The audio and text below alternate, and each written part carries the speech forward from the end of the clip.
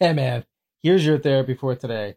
So you're in a situation and you feel that anger start to rise up. You feel like you want to express yourself and lash out, and you can't leave the situation. And despite your best efforts at cognitively restructuring or reframing your thoughts about it, that doesn't seem to work.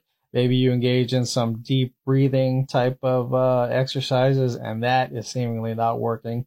Try this. This is called progressive muscle relaxation.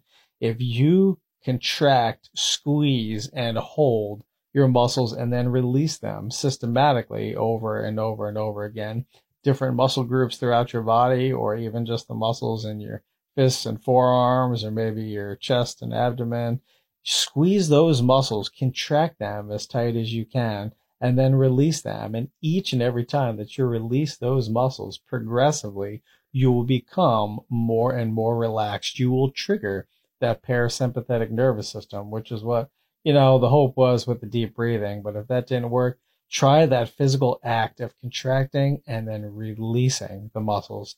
Over time, they will progressively relax. Just do this, and you will find that it's a nice, healthy way to release the anger, and you don't feel like lashing out, and your calmness will prevail in that situation. Thanks so much for sticking around. Stay tuned for more about anger. Shortcast Club